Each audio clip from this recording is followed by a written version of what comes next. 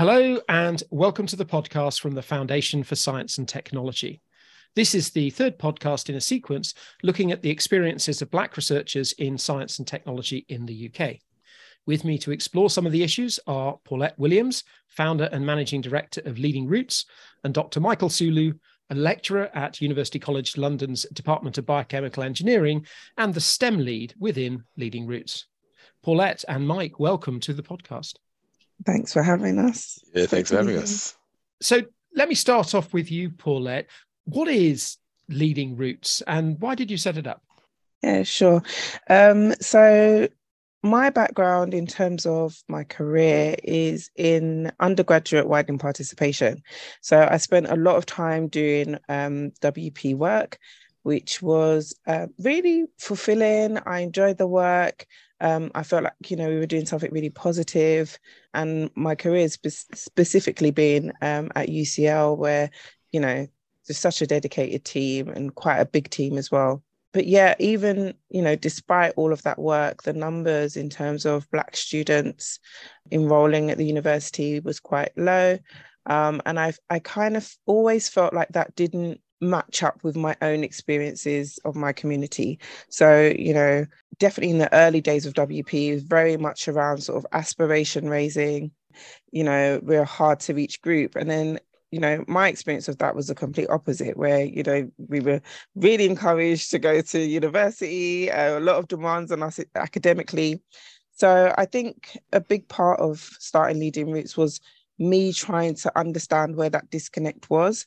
And so the first event we ran was a parents event, which I felt was kind of an opportunity to give parents access to that information to help them support their children.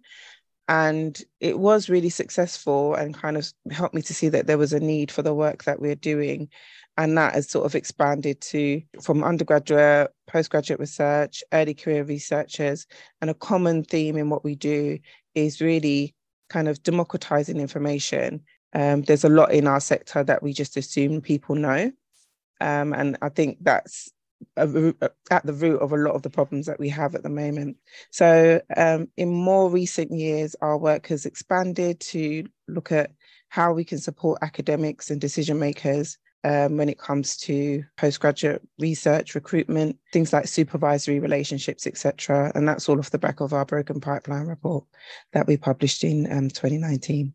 So yeah, we do a lot. Fantastic, which means you have a lot of information to share. And I was going to ask you, what information do we have about Black researchers in UK universities? Mike, maybe I'll start with you.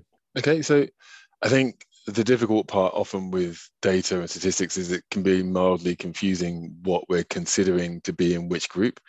So if we try and combine everyone, so we have the research-only staff, the teaching-only staff, and those that do a mixture of research and teaching. It's kind of as you would expect as you go up, you progress up the kind of academic ladder, representation drops off.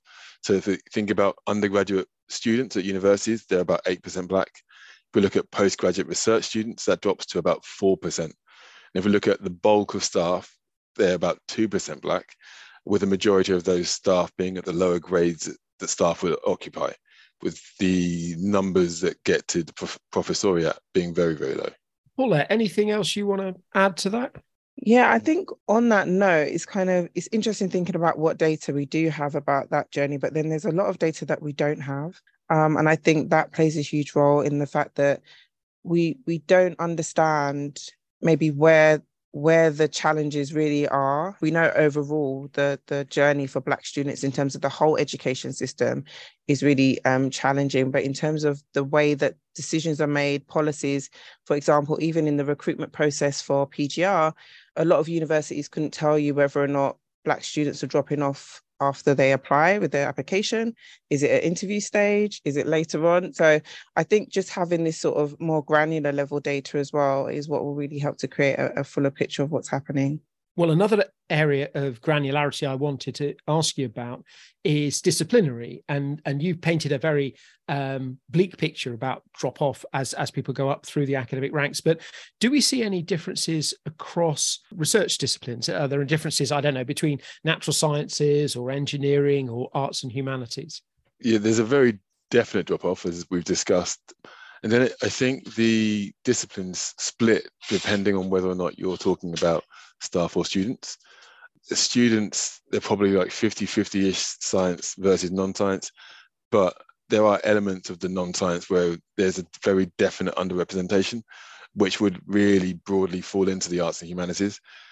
And then if we think about that drop-off as we progress, it affects those underrepresented areas more than it does the better represented ones. So there's a bigger drop-off in arts and humanities than there is in STEM subjects. And with this better representation in STEM subjects, there's also the sense that there are a lot of Black staff who are on temporary fixed-term contracts versus being on permanent contracts too. Yeah, a whole lot of issues there. And I'm going to ask the sort of the overall question, and there are many factors at play, but why is it that we end up with so few Black researchers at professorial level in the UK? Why are we in that position? Yeah, I think it's a combination of so many different things, like you kind of hinted at there. I think some of the things that we're having discussions about at Leading Roots more recently is, I guess, kind of, Jason Arday, one of our social science lead and professor at Glasgow, has done a lot of research into what Mike's just said about the precarious contracts. So it means that we don't get a lot of opportunities. It impacts our career progression when we're sort of within academia. We also spend a lot of time, many of us, not all of us, but many of us, doing EDI work, right? We're doing work because people know that we're passionate about it and we have a vested interest and we want to see change. But then that work isn't valued really by the academy in a really strange way, unless it's for them to report on how much great work that they're doing. It doesn't necessarily help careers. And of course, you know, there is racism, whether that's overt or covert or unconscious or however you want to kind of label it. There is racism within the workplace that means that people don't feel that they belong, they're not getting opportunities, they're overlooked. And I've heard some really strange things in terms of, you know, kind of assumptions about Black academics. Oh, you know, maybe they just don't want to progress, or they don't want the responsibilities. And it's like, why would you go through your whole sort of educational trajectory, you know, all of those sort of barriers that you've overcome in order to get into that position in your academic career, and then just think, oh no, I don't really want to be a professor, you know? I think that aspiration is there for so many.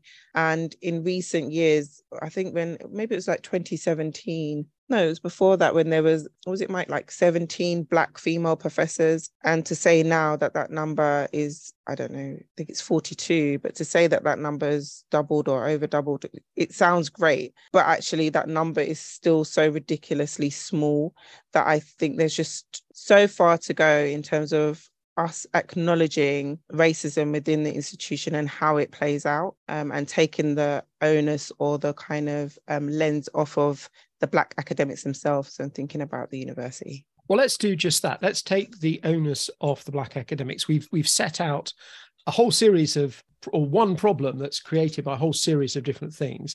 Let's begin to look at some of the solutions, and let's begin to look at some of the organizations who are part of those solutions. And let's tease out some of the different roles. And I want to start, I guess, with research funders. So I'm thinking UKRI, I'm thinking the different research councils, I'm thinking sort of large research charities like the Wellcome Trust, Cancer Research UK, people like that. What's their role in moving things forward in a positive way? Yeah, I think one of the things that we found during our roundtable discussion that led to the Broken Pipeline report was that there was this kind of shift in blame almost in terms of who was responsible for this. Even just, you know, where does it sit? You know, most organizations, where does it sit? And it kind of obviously didn't sit under the access and participation plans within the university. And then because obviously there's, you know, these collaborative sort of joint funding, then there was questions about, you know, who then would be responsible for it. Then UKRI were kind of saying that they had given the green light to institutions to, you know, make decisions about any changes they wanted, but yet the university was saying that they didn't feel like they had that that ability to make those decisions. So in answer to your question, Gavin, I think there is some clarity around it now, where I think UKRI or Research England have said, yep, universities can make these decisions around things like, for example, positive action and funding more broadly. But I think beyond just who's making the decisions, I think it's important as well to understand why they're making those decisions, and to ask the question of whether they understand why they're making decisions. So some of the work that we've been doing in terms of training is getting people to actually unpick why you're making decisions around your recruitment practices that are rooted in ideas of meritocracy and excellence, and that discriminate against people naturally because of their past experiences in education. So those conversations are really, really difficult, because on the one hand, you have people coming with us on that journey and understanding that, yeah, this is kind of wrong. But on the other hand, just really finding it difficult to change their behavior and change those practices. So I think at the root of that, us really challenging that and making people feel comfortable about making decisions based on their understanding or a renewed understanding of meritocracy and excellence, means that later on, whether it's to do with PGR recruitment, or it could be to do with any policy that you put in place within the university, you have that in mind, right? So regardless of whether or not there's a Black person in the room or an EDI rep in the room, you will always think, right, is this fair? Is this equitable? And then sort of making decisions based on that. And I think from what you said, we've blurred over the line, which is absolutely fine, between the research funders and the people who are funded, i.e. the universities. And it'd be interesting to tease out a little bit some of the issues within universities, some of which are to do, I say, with recruitment, some will be to do with promotion, some will be to do with just culture. And what is happening in UK universities? What are the issues? And where are we seeing improvement and a good direction of travel, if anywhere? So I think UK universities probably broadly mirror like society as a whole. And what you get is, with respect to any kind of identity issue, whether it be race or gender, etc., like an increasing awareness, but also an increasing kind of polarity between sides. I think that when we refocus on race, there is a sense within institutions that, like, one of the worst things you can be called is a racist. There's that difference between it being a verb and a noun. And I think often there are people who are definitely racists. There are people who do things that are racist or could be construed as racist. And people conflate all of those things, and therefore it becomes very difficult to call out people, because they become immediately very defensive, because it's seen as one of the worst things you can do. And I think that sense means that there is always going to be a lack of kind of psychological safety within an institution for any individual, and that usually leads to a lack of job safety. I think one of the reasons why people would leave academia after being in it for a while is because of that lack of safety. They will have experienced or will see people call out issues and see the response to that calling out of issues. I also think that all underrepresented groups are hurt a little bit more by the lack of meritocracy, seeing other people progress at different rates. Also, I think that when you spend enough time trying, so that for those of us who spend time trying to improve culture within an institution, you spend enough time trying to battle to change that culture, you're eventually going to get tired.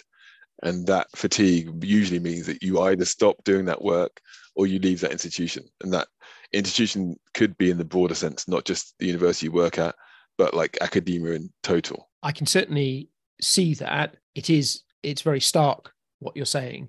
I guess I'm trying to see what could be done within universities, what the leadership of universities can do. How do we change this position that you've just set out, Mike? I mean, there are many things that can happen. I think Paulette and I are always aligned definitely in one thing, which is that you need to have, when talking about race within an institution, you need to have people who are racially minoritized doing the discussion. But they also shouldn't be doing the legwork. We are an underrepresented group. We are a tiny minority. To do the legwork of culture shifting or culture change is too much. That should be done by everybody else. We need to think about, like, the problem is with everything. It probably needs a root and branch review and then restructure of an entire system to make it more equitable. And to try and do it piecemeal usually has small effects that are positive in locations, but doesn't have an overall systemic improvement. So whether we discuss what happens within an institution, or we discuss the funding bodies, or we discuss the national academies, they will all need to be kind of synergistically changed so that we get a wholesale improvement. But specifically within institutions, I think there needs to be an ability to discuss sensitive things with people in a way that is both cognizant of the harm it can do for those who've been affected by racism, but also is able to address directly what has happened. I think there should be sanctions for those, not for those who have done the verb racism, but for those who are the noun racist. There should be actual sanctions for those people, which we don't really have because we have too much safety as an academic group. It's very difficult for someone not to be able to say that it's their academic right to believe anything. And that, I think, is difficult within the sector, and probably one of the few places where within the UK or probably wider where that's a fact. Your beliefs are protected in the way, and they can be negative beliefs in the way they're not outside. So that kind of thing should probably be investigated. But there's, like Paulette has already said, there's so many things that would need to be done to make universities and the HE sector an equitable space that it seems almost surmountable. I do think as well, to take, for example, the bids that UKRI and Research England funded, that they had the £8 million funding competition. I think they've funded 13 projects under that to look at PGR access. So I think things like that can be a great catalyst, but I do think it's what happens after that. So I think sometimes there's this tendency for, I guess, that to be the work. Like, the work's done now. We've put some money towards it. We've got people working on it. But I think it would be great to see, like what Mike said, a more joined up approach and then a sort of longer term strategy, which I think this area of work is definitely lacking from government level. So yeah, I agree. And I would only have one other thing, is that often, at the beginning of the work, internally, the question we were asked quite a lot is, why are we doing this just for race or just for Black people? And the focus is usually because we are the most underrepresented group, but all of the things that we do are to make things more equitable. So it will improve things for everyone who is underrepresented, rather than it just being we want to put more Black people in academia. That is something we want because we're not here, but the policies that we would suggest would benefit equity across the board. And it doesn't have to be either or as well. It can just be and. Yeah. No, absolutely right. And what you've both described is a whole system which has the funders and the universities. You also mentioned the national academies. Paulette, you also mentioned government as people who have a role in this, and somehow or other joining up those pieces is quite difficult. And I'm just wondering where you think some of that joining up might happen. Are we looking for a big push from government? Is there a role for, say, the National Academies, Royal Society, Royal Academy of Engineering, and so on, to sort of stand in the middle and try and push some of these things? How do we do this joining amongst all the different pieces? I'll let Mike answer that question, but I think even before that, I think some of the joining up needs to be done within a single institution. And what we highlighted in our report was that we have a BAME awarding gap where we know Black and Asian students are least likely to get a first or 2-1, Black students particularly the least likely. And then in that same university, you'll have people asking or insisting on a 2-1, probably a first, in order to get access to postgraduate study. So I think, it can feel overwhelming when we look at it on sort of that kind of national level, but even within our own institutions, people work in these silos, or these policies are created in silos without considering what else is going on. So I think that would be a great start. Yeah, and obviously I agree with Paulette. I think to address the broader question, it kind of, again, mirrors politics in general. I think one of the problems that we have is that people are often blaming each other for the problem rather than seeking to address the problem itself. So that would be the first thing. If we all agree it's everyone's problem, we now need to move forward with some solutions. And then it becomes an issue of, do we fix everything individually in each area? Or do we try and look at everything all together, see how it fits together, and then fix that? And the latter is probably the best thing to do, but there is no kind of, like you said, Gavin, there's no kind of intermediary, or there is no kind of mediator that could do that, or kind of governing body that sits across everything that can actually facilitate that kind of change. So with that in place, that'd be really good. I think it can be seen, though, that sometimes having a little bit more freedom allows you to do more things. That's probably why it seemed like Wellcome Trust as a charity, a research charity, is doing better than the Research Council when it comes to equity. So yeah, I think, like, it's obviously a really, really complex problem. But I think the first step is to stop trying to apportion blame elsewhere and for everyone to accept their role in the issue, because the problem is systemic. Again, a very clear answer, but a lot of difficulty in getting there. One of the organizations that is making a difference is, of course, Leading Roots. So just to finish off, Paulette, why don't you tell us a little bit what your plans are for Leading Roots over the next 2-3 years? Yeah, well, if anything, over the past 2 years, I've kind of learned the difficulty in planning ahead. But I think one of the things we do want to do is to try and take a more kind of sustained approach to the relationships we have. We have some really great long-term supporters, UCL, Sage Publishing, the Ubele Initiative, that have really supported us in getting where we are.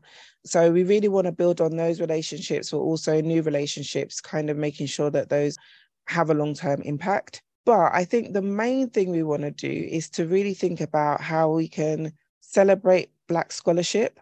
I think we've been doing a lot of work in terms of addressing these sort of issues that we've been discussing today. But Leading Roots, we are a grassroots organisation, and a huge part of what we're about is uplifting our community. And I think by kind of celebrating Black scholarship and giving it a platform across the UK, that is something that I think will fill us up as a team, fill us up as a community, and something in conversations that we've had in recent events that we've held seems to be a theme that's coming through for our colleagues as well, that they really want that sense of unity and sense of community and within academia. So that's where we're hoping to focus a lot of our energy over the next couple of years. Fantastic. Well, we'll certainly keep our eye out and see how things progress for Leading Roots. And for you, that's all we've got time for on today's podcast. But Paulette Williams, Mike Sulu, thank you very much. Thank you. Thanks again for having us. See you soon, Gavin. You've been listening to the podcast from the Foundation for Science and Technology. My guests this week were Paulette Williams, founder and managing director of Leading Roots, and Dr. Michael Sulu, a lecturer at University College London's Department of Biochemical Engineering and STEM lead within Leading Roots. The Foundation for Science and Technology is holding an event on the 7th of December entitled Black Scientists Tackling Racism in UK Science and Technology. Details of that event, which is free to attend, either in person or online, can be found on our website at www.foundation.org.uk/events. Also on our website are details of all our other events, all our blogs, our journal, and all previous editions of this podcast. Until the next time, goodbye.